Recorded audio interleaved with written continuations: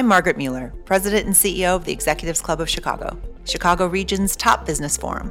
Join me on the Executives Exchange as we go deep with some of the most successful executives from the Chicago region and unlock the keys to their success. Trust me, you're going to want to hear this. Today on the Executives Exchange, we welcome Janet Foutty, Executive Chair of Deloitte US and co-author of Arrive and Thrive, 7 Impactful Practices for Women Navigating Leadership. Janet sat down with guest host Tara Montgomery, the executive producer and head content creator for Oprah Winfrey Network, in front of a live audience at the American Writers Museum. Together, they discuss how to have the courage to embrace your authentic self as a leader, and how the most complex problems are never solved alone. Tune in to learn the importance of creating a space for empathetic and inclusive leaders.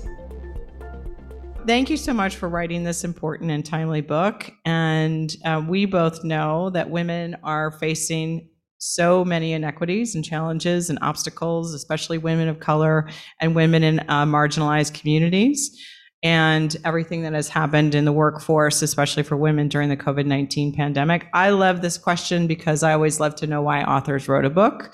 It's one of the first questions Oprah always asks too. So what inspired you? What was the inspiration and the key moments for you to write Arrive and Thrive? So I'll start by telling you that I did not have it in my grand life ambition whatsoever to be an author. If I had had a grand life plan, this would not have been in it. But we do have an amazing long-standing relationship with Simmons University, which is a women's college in Boston. We, Deloitte, have a relationship with Simmons. And Simmons had an incoming president, Dr. Lynn Perry Wooten. She's a very highly accomplished Black woman academic and one of the very few Black university presidents, and was coming to this role. And frankly, our team said, you and Lynn, I think we get along really well. You should write a book. And I will tell you, we both were like, we got a lot going on. She's taking this new job. We're pretty busy. We didn't know we were about to enter a pandemic. And we're like, how many gazillion books have been written on women's leadership? A lot, right? A lot. Yeah. Tara's read them all. Yeah. But what we found as we started noodling on what could we do that would be interesting and different, we started thinking about what was really stopping women from accelerating in their careers. So just take simple stats. Out of school, it's basically 50-50 men and women in the business community writ large. By the time you get to middle managers, women are about 25%.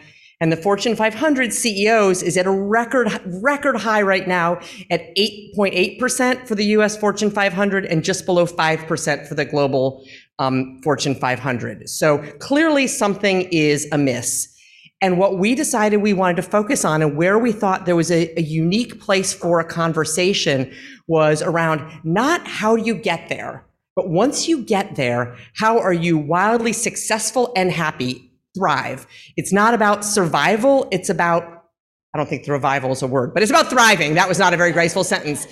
But so our whole idea is no matter what level of leadership, whether it's woman's first leadership job or moving between executive roles in an organization, what are the really grounded and practical practices and ideas, and how can you learn from other stories in terms of what it takes to really thrive in leadership? That was the heart of the matter. I think we landed on something pretty interesting because the level of engagement in the business community and people wanting to participate in the book, which I'll share a little bit with you later today, has been high, and it's been wonderful to be able to have conversations like this. Yeah, it's so interesting because while I was reading it, it resonated with me in so many ways, because I think with women of a certain age, you're coming up and you maybe you're lucky to have a mentor, but you're so busy to take care of your home life. And you're afraid to look vulnerable. You're afraid to look like you don't have it all together. You don't have the right clothes. You don't have the right, what it takes to get, deal with the office environment, all those kinds of things. And that's one of the things I will say, just personally, what I loved reading about it. There are 7 key practices. Thank you for not making it 10. 7 is really good. Anything under 7. I just want to read them because I think they're really important. Investing in your best self, embracing authenticity, cultivating courage, fostering resilience, inspiring a bold vision, creating a healthy team environment, and committing to the work of an inclusive leader. As you can see, it like builds up to first yourself, of course, like put your own oxygen mask on first, and then how are you going to build slowly up to how are you going to help everybody around you, which of course that's what all of us women, sorry to the men, all of us women are doing almost every single day. So which of the 7 practices do you find you follow most closely in your own life and work? So I'm going to talk about 2 if I could, because you bridged already to authenticity. So I want to talk very briefly about authenticity and my own journey in authenticity. When I started my career, and looking around the room, some of you probably were not born yet. Many of you were at least alive, but some of you probably not born yet. Authenticity was not in the conversation, 100%. It was about absolutely fitting in, whether you, by the way, man, woman, gender, race, it was about absolutely matching the norm in the conversation. Now, I'm the daughter of a scientist and an artist, and I was absolutely clueless about what does that look like to fit into the environment. So I thought I was doing a pretty good job of adapting in and fitting in. As a daughter of a scientist and artist, I'm sure in retrospect, I was not whatsoever. But I reached a really pivotal point in my life and my career. I've been on the road. It's funny, I don't know if I said this in my introduction, but I live in Chicago. I live in Lakeview. I raised my kids in Evanston. And I've done conversations like this all around the country. And Margaret and I were having coffee, and I'm like, I'd really like to spend some time in Chicago talking about things that are important to me, since I actually live here and have a house and a dog and a husband who all live here. Where was I going with this? Oh yeah, this pivotal moment. I'd been on the road. I'd been working in New York for most of my career, and I found I was pregnant with twins, not in the grand life plan if I'd had one again. And I really was anxious about traveling with newborn twins. I was not sure my marriage would survive that, and I really wanted to be sort of home and in the moment with my kids, and I had no idea what I was doing, as most new moms don't. And so I had sold a project locally, a really small project. And what I wanted was that project to grow and become a foundation for me to be able to stay local and work here in Chicago for a number of years and begin to raise my family while advancing my career. And that is the moment where I began to truly understand what authenticity was about, because there was no way I could keep sort of the traditional guardrails up of what I thought was I call it a 42 long, with all due respect for the men in the audience who may or may not be 42 longs, but what a 42 long looked like. I invited my teams to my home to see the chaos and the mess with my kids.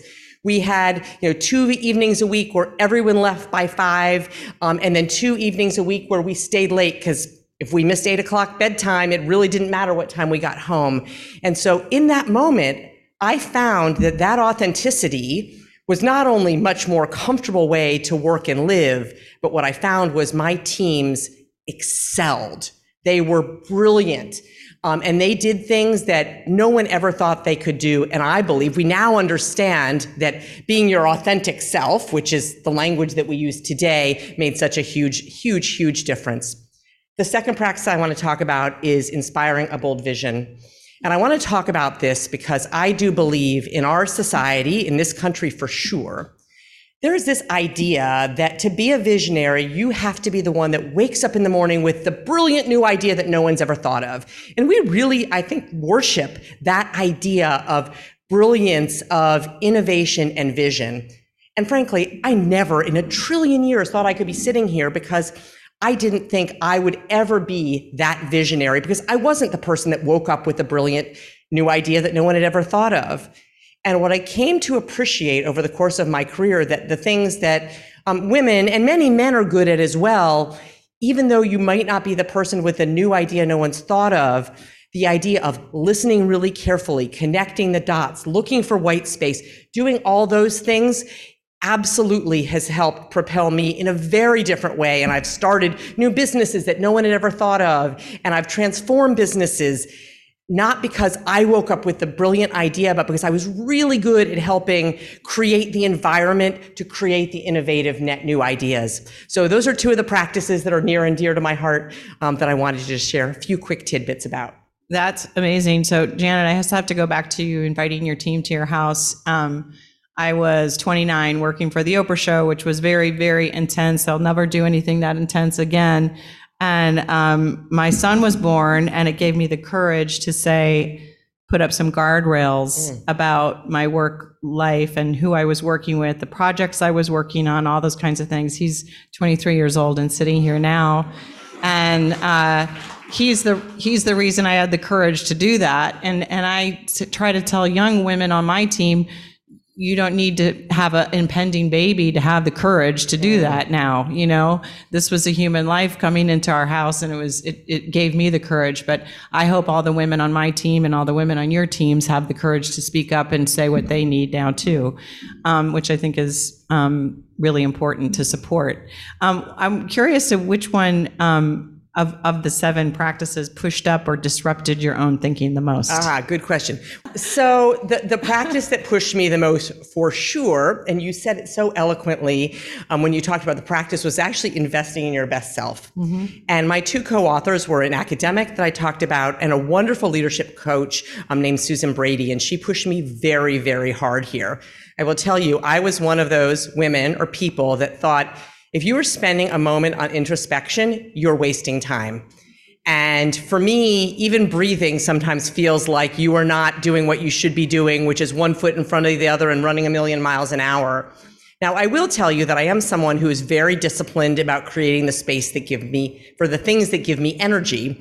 So I take some responsibility for this practice of investing in your best self, but I will tell you that for me, investing in my best self historically is not about the quiet moments, but was about creating the space for my family and health and fitness and my friends, which I've done probably episodically over the years, probably not as much investment as I would have liked.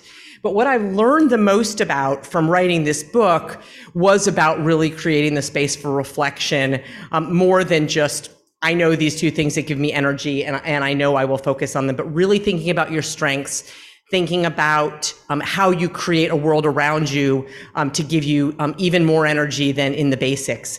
And it's uncomfortable. I got asked on a podcast a couple weeks ago about meditation, because when you co-author something, we did have editorial control over the whole book, but there's some things that I was like, well, I'm not sure I would really write that, but I'm all in. And there's a little bit on meditation. And I was like, oh my goodness, I'm going to seem like such. And a podcaster asked me about my meditation practices, and I had to fully confess that they were negligible, but I'm still trying, sort of.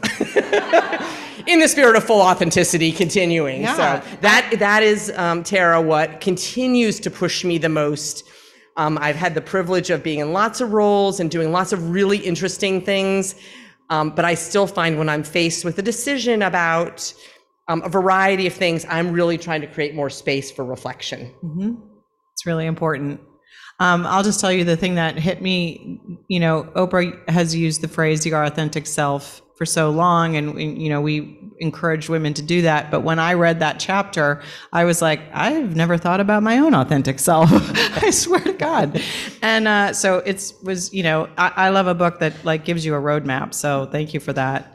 Also, there's so many practical, like I was just saying, practical guides and exercises. The storytelling in the book is also really, really powerful. And I'm curious which particular story, if there was a leader or a personal story from so many accomplished women that you talked to for the book that really resonated with you. So would you be okay if I read a little bit? Yes, okay. I love it. Because I could tell my stories all day long. So the book is absolutely made up of, you guys can tell I'm pretty practical, very practical lists, checklists, frameworks, ideas, but there's also a lot of storytelling. And the 3 of us sat down and we said, we've had interesting lives, but we'd really love to expand the aperture of who contributes stories to this conversation. So I will tell you, I tried to actually think about how many emails I've written in my lifetime, and it's clearly upwards of 500,000 emails. And there were 20 emails about a year ago that I sent that were probably the most nervous I've ever been before hitting send. And I've sent emails to thousands of people, to the whole 9 yards, but these were the ones where I read it and reread it and reread it. And they were to the 20 executives that I opened up the proverbial Rolodex or contacts of executives that I wanted to ask if they would contribute to this conversation and participate in this book. And the idea of asking a personal favor made me uncomfortable, because that wouldn't normally be in my pedigree. And the idea of asking these executives to talk about women's leadership was a moment. And when I realized we were onto something is, by the way, I had an A list, a B list, a C list. And I was like, okay, I'm not gonna I gotta have my defenses up here in case this does, I'm a defensive pessimist in case things don't go well. And all 20 of them said yes. And 19 of the 20, actually we said, you can frankly have your chief of staff if they want write some notes for us, or you can write them yourself, or we can do a live interview. And 19 of the 20 asked for a live interview and created the time and space to participate in this conversation. So since they were so gracious with their time. I think that says a lot about how people are feeling about this topic. Yes. So I want to read 3 sections to you that I think were probably the best stories for me of the many stories in the book. So the first is from Carla Harris from Morgan Stanley, who is an incredible executive at Morgan Stanley, an amazing banker. She also happens to be a very, very, very accomplished singer, and she does concerts all around New York. She's incredible. So here's what she said. I was told by a senior leader that I was smart and worked hard, but that I wasn't tough enough for this business. My first reaction was, what is he smoking? You can call me a lot of things, but ain't tough ain't one of them. It was a wake-up call that the real Carla was no longer walking into Morgan Stanley. I saw myself as tough. Somewhere along the way, I had lost my voice, swallowed my voice, lost my confidence, and that girl was not the one showing up every day and being as successful. I went out of my way to underscore my toughness until my persona caught up with the perception. I went out of my way to walk tough, eat tough, drink tough. That is who I am. Be that, so be that, Carla, good, bad, or ugly. By definition, your authenticity is your competitive advantage. I'm just going to underscore that again. By definition, your authenticity is your competitive advantage. Nobody can be the way you can be you. I can never out Janet. There might be things that Janet does that I admire that I might want to have in my tool chest. That's good, but I must do it in my own way that is authentic to Carla. Don't try to be like Janet. So I love that. First of all, I'm a fangirl of this woman. And I love that she used my name in her quote. And so I have to say that felt really good. But I love a woman so successful and so clear in her vulnerability in sharing that moment with us. I love. So I'll read 2 quick other additional quotes. The next one's from Amy Weaver.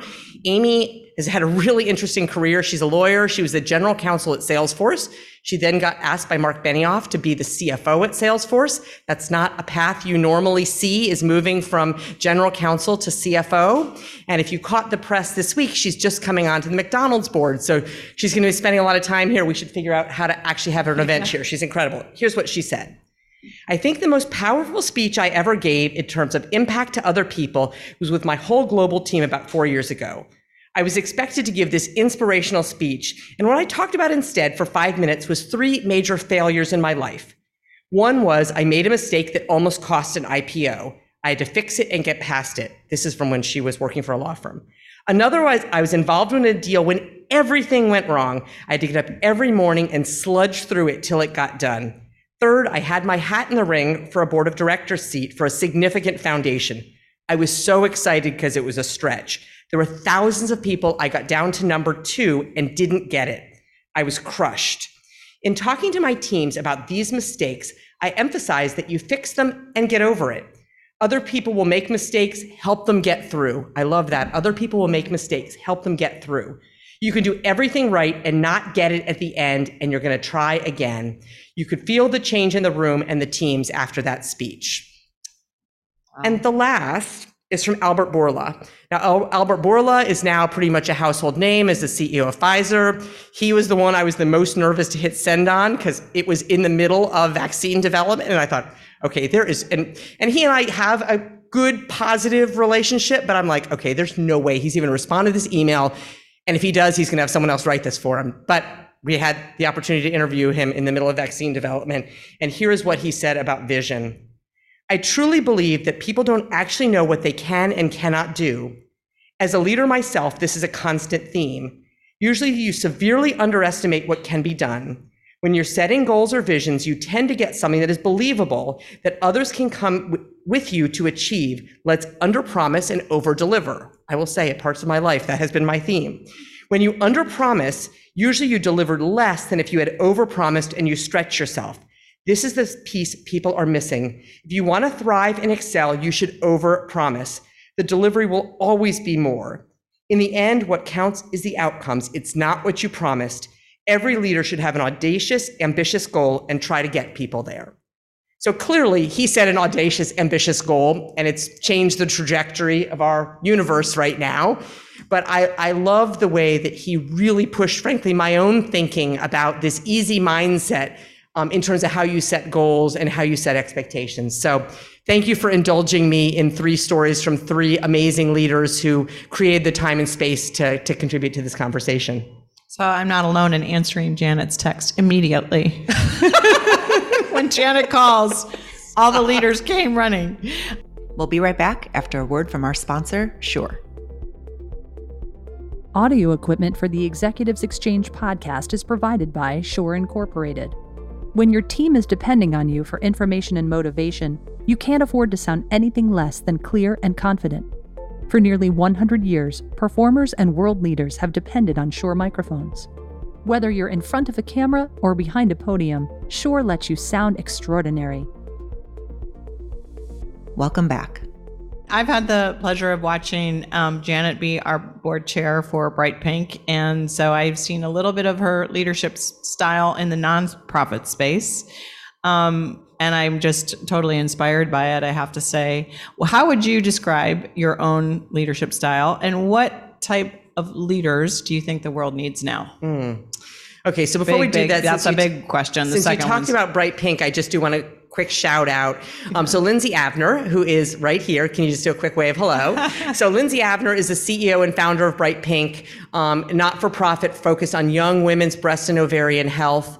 We've actually just transformed the organization into venture philanthropy, and so we're entering a new phase instead of delivering services ourselves, because we did not feel that a bunch of incredible, primarily white women from Chicago could deliver services to the underserved community the way we wanted to. So we've transformed into venture philanthropy. Lindsay is an incredible transformational leader and has brought us together. So I just want to do that quick shout out of a small but important, incredibly important Chicago-based not-for-profit that might not be on your radar. So and how you can pivot with intention. And you can pivot with huge, we did a couple of years of trying this on our own, and we're like, we are not moving the needle here. We need to do something different. And Lindsay has been an incredible inspiration to me. So anyway, I didn't want to miss the opportunity to do a quick not-for-profit commercial. Okay, so back to leadership.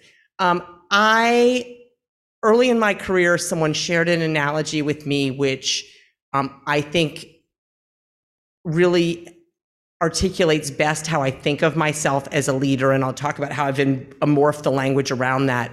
The analogy this leader used was, normally people think about you climb up the hill to the top, and when you are the leader, you are sitting at the top of the mountain or the top of the hill. And the analogy he used, which is absolutely the one I try to live by, is you flip the triangle or the pyramid upside down, and you are standing at the bottom holding everybody else up. And that is, I believe, and I think my team, a few of them are here, would say that that is how I've tried to live as a leader, full stop.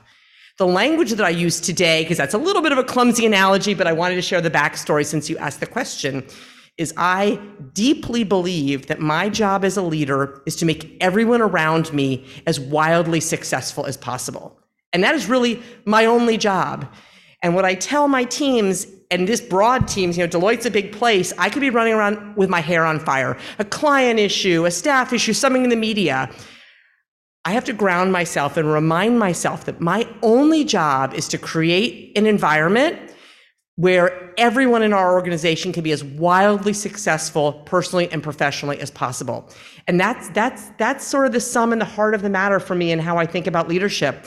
And I try to filter out all the rest of the noise and think about every decision I'm making and every amount of time that I'm investing in the million topics.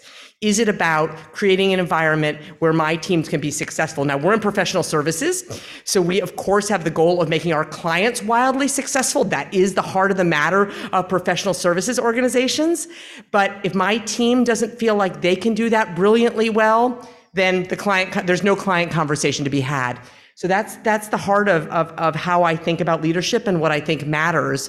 I think the climate that we're in today, I feel incredibly lucky to have evolved my leadership style to this place, because I do believe in this very topsy-turvy world we're living in, with the future of work looking so unpredictable and different, and the talent challenges that we face that are certainly very different than many chapters of my career. And frankly, the complexity of issues that are coming at each of us every day that none of us could have imagined being the issues we were faced. I feel incredibly lucky to have developed that as a core tenet of how I lead, because I do believe authenticity and having your teams know that you'll walk over glass for them, and you're going to create an environment for them to thrive, are incredibly important attributes in this moment. Going off of that a little bit, you kind of answered it already, but I'm just curious to dig into that a little bit more, since I'm really kind of obsessed with this issue, with how we're all dealing with unprecedented things. And we kept said unprecedented so many times it became like a meaningless word. But it's still the right word. That's the problem. I'm annoyed about that. There is no other, I don't know what the synonym is. Regarding, you work with so many huge companies and so many high profile leaders and not so high profile leaders. What do you think the world needs now? What are the kind of people that we want to rise up in our own companies and support and push them to be leaders? So I think we need to create the space for leaders who are empathetic.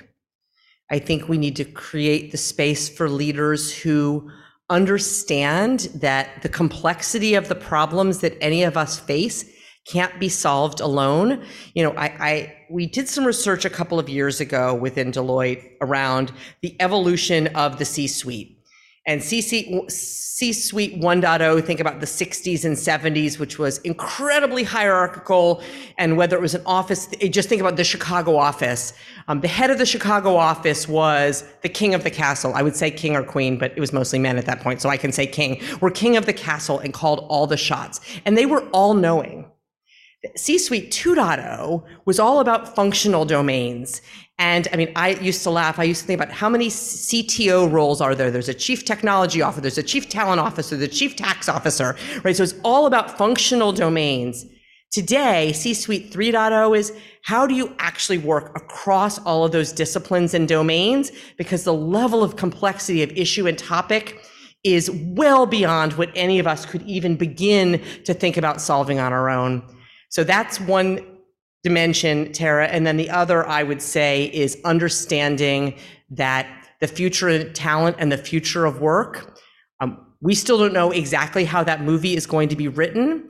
And just quick, to tie it back to the conversation around women, just quick survey that we did, women are, unprecedentedly, oh God, I use that word too, record levels of stress and tension and mental health coming out of the survey we just did. But the stat that stuck with me the most is that 96% of the women surveyed, and it was professional women surveyed, said that if they believed that they wanted to ask for flexibility in their work, that they would not get their next promotion. 96%. And so that to me sort of puts this in sort of the bullseye, the center of the bullseye. What as leaders we need to do is figure out what the future is going to look like, where we can create the space for a very different kind of workforce and very different environment. So those are sort of the two trends that I'm seeing that I think sort of sit at the heart of the matter for what the future is going to look like for executives and leadership. Yeah, I don't know if I'm going to get this right, but something like 5 million women left the workplace or something like that. And so that's kind of leads into my next question what do you see, and what are your challenges for all the companies that you work for and advise? What are the challenges and risks, and how can we support opportunities for women? Yeah, so 5 million women left. We're still down 1 million from pre-pandemic, still down 1 million. So all the progress we've made, we are still set back.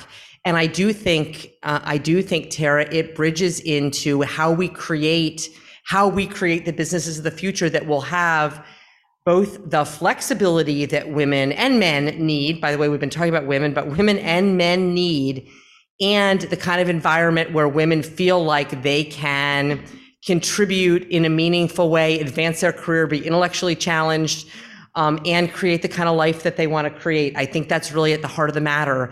And I am at my heart an optimist, and the statistics are not great. So I will absolutely admit that my optimism defies gravity a bit. I do believe we have the opportunity with the technologies that we now deeply understand, the fact that we've lived in each other's living rooms over the last couple of years. I really deeply believe that we are at a moment where we can change this conversation. We just have to be really thoughtful and disciplined about doing it and not lose the silver lining goodness that's come out of this very difficult time over the last few years, in that we've showed and created we can work in really, really different ways.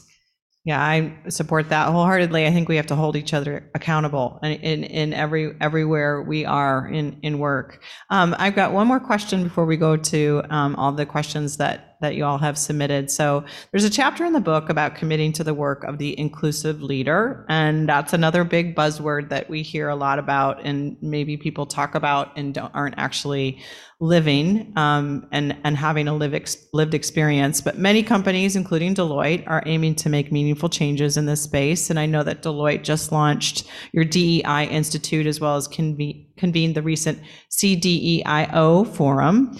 So how's that for a title? I know, CDEIO. I got that right. I'd love for you to talk about the importance of this diversity, equity, and inclusion, and what leaders need to keep in mind to hold each other accountable, hold themselves accountable, to advance progress.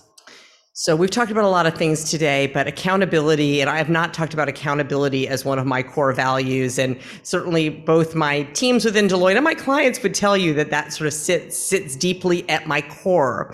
So I want to talk about actually our transparency report. So we decided as an organization about 2.5 years ago to create a transparency report. And this was a really, really big moment for us. We had absolutely led, our women's initiative back in the 90s, was groundbreaking, and we felt that we were absolutely leaders in the marketplace on all things diversity, and then diversity and inclusion, and then we added equity into the conversation.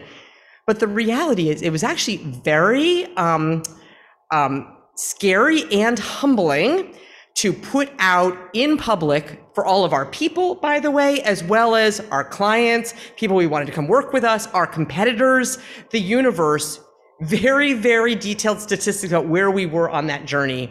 And I will tell you, as a business leader, I couldn't get my hands on that data 5 years ago because it was all locked up. I love the lawyers in the room, and our general counsel is one of my dearest friends, but I couldn't even get my hands on that data as a business leader, and we were going to put that out for the world to see. And there are two things we've really learned from that journey that are, I think, so important. One is the disaggregation of the data. And, I'm a quant by background, so it's in my DNA, but you have to really, really unpack the data within your organization. Set goals. We talked about Albert Bourla challenged us to set lofty goals. Set goals, and of course, measure yourself against those. But you can only do that if you've really disaggregated the data. And simple example that we use in our organization is not just, I'll use gender diversity, but gender diversity as it relates to leaders in P&L roles. So we track and report very clearly on that as an example of disaggregating our data. Other disaggregations are taking race at a much, much, much deeper level, taking ethnicity at a much deeper level.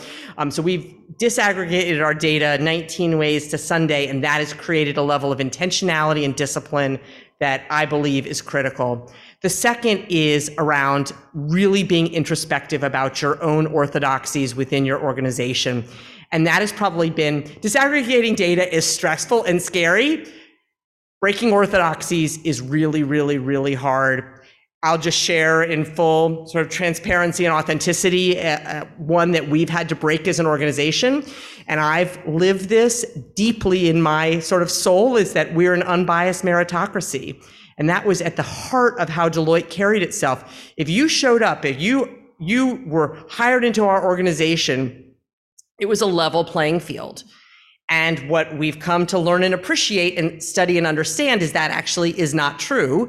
People come with very different lived experiences, different backgrounds, different pedigrees, and we've really worked to try to break apart every dimension of, from recruiting to onboarding to staffing to development to promotion, to make sure we understand how we can have a level playing field, because without it, diversity and inclusion are essentially irrelevant because equity sits at the core and that's sort of at the heart of the matter. So that's been very, very difficult and challenging journey for us, but one I'm incredibly proud of, and we're still a work in progress.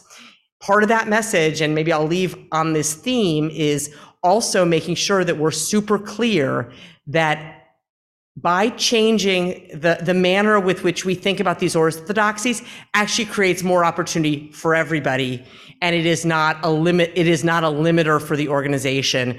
And we're continuing to be on that education journey as an organization in holding ourselves accountable internally for how we carry ourselves and externally for how we report on our data. Yeah, I followed that when Deloitte was doing that, and I thought it was very brave. I thought it was very brave. I mean, I was like, wow, they are really doing it because you have to now. And also it makes people uncomfortable, and that's what we're living through, and you just got to be uncomfortable.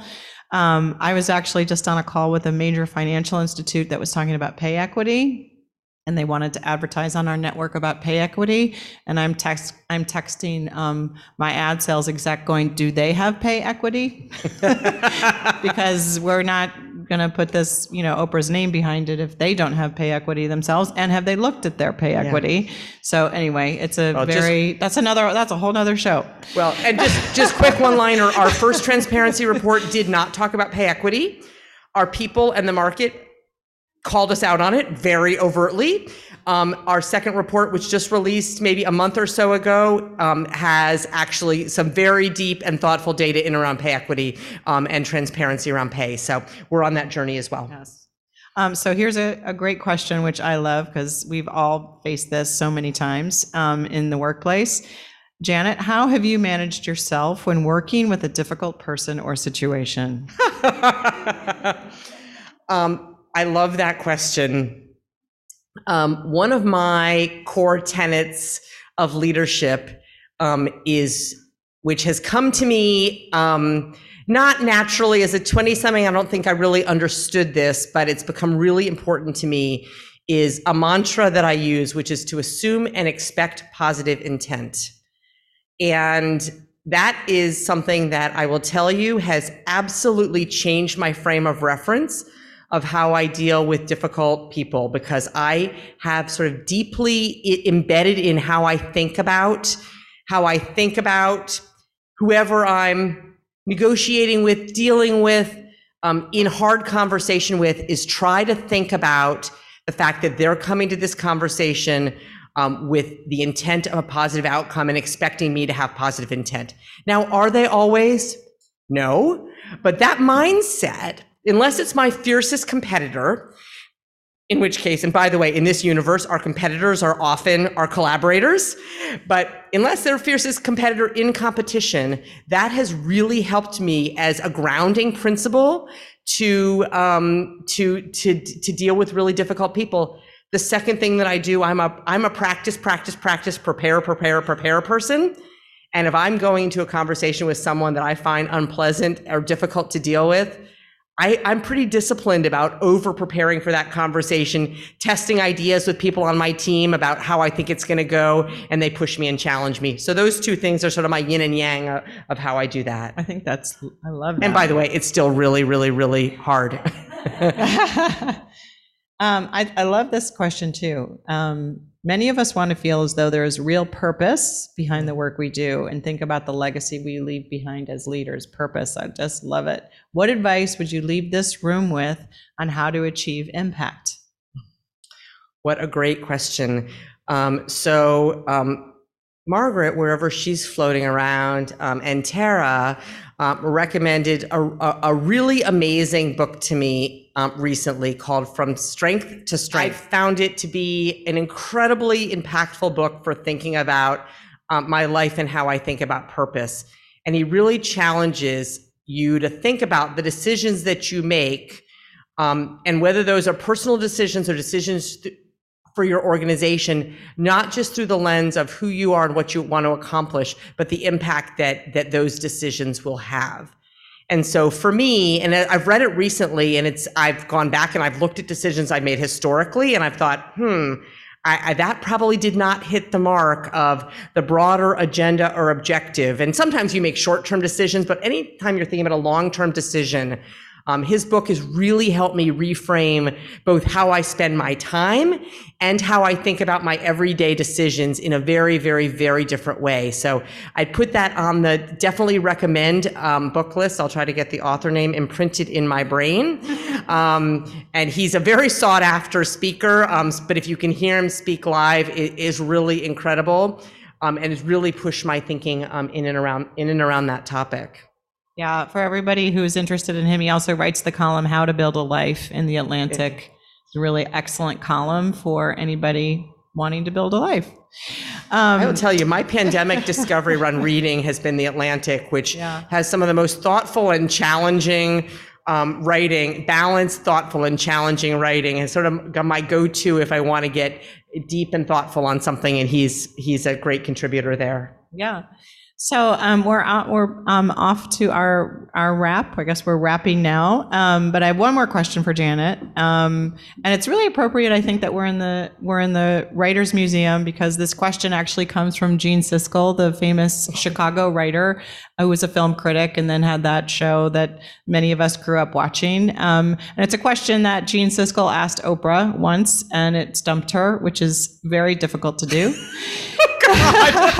I don't know if she's ever been stumped besides this one, but in terms of women in leadership and arriving and thriving, Janet, what do you know for sure? Good question. What I know for sure is that nothing hard is ever done alone. So I talk a lot about women. I want women to know that you're not in it alone. And it's one of the reasons we wrote this book, is so that women would know they're not in it alone, because it can feel lonely sometimes, or hard, or like no one ever has been through it before. But extending that to know that nothing difficult is ever done alone, and we're in it together. Amen. Agreed. Love it. Thank you so much, Janet. Tara, thank you. That's all for today's episode of the Executives Exchange, sponsored by Shure Incorporated. Thanks for listening. If you have Chicago speakers you think we should cover, please send us an email at media@executivesclub.org. The Executives Exchange is a production of the Executives Club of Chicago. Audio equipment for the Executives Club podcast is provided by Shure. Whether you're making a point or making history, Shure lets you sound extraordinary. It's written by me, Margaret Mueller, produced by Eva Pinar. Research and support from the staff of the Executives Club of Chicago. We appreciate you subscribing and reviewing the show from wherever you listen. Feel free to follow the club on Twitter @ExecClub and on LinkedIn. If you have more questions or are interested about becoming a member at the Executives Club of Chicago, check us out on the web at executivesclub.org.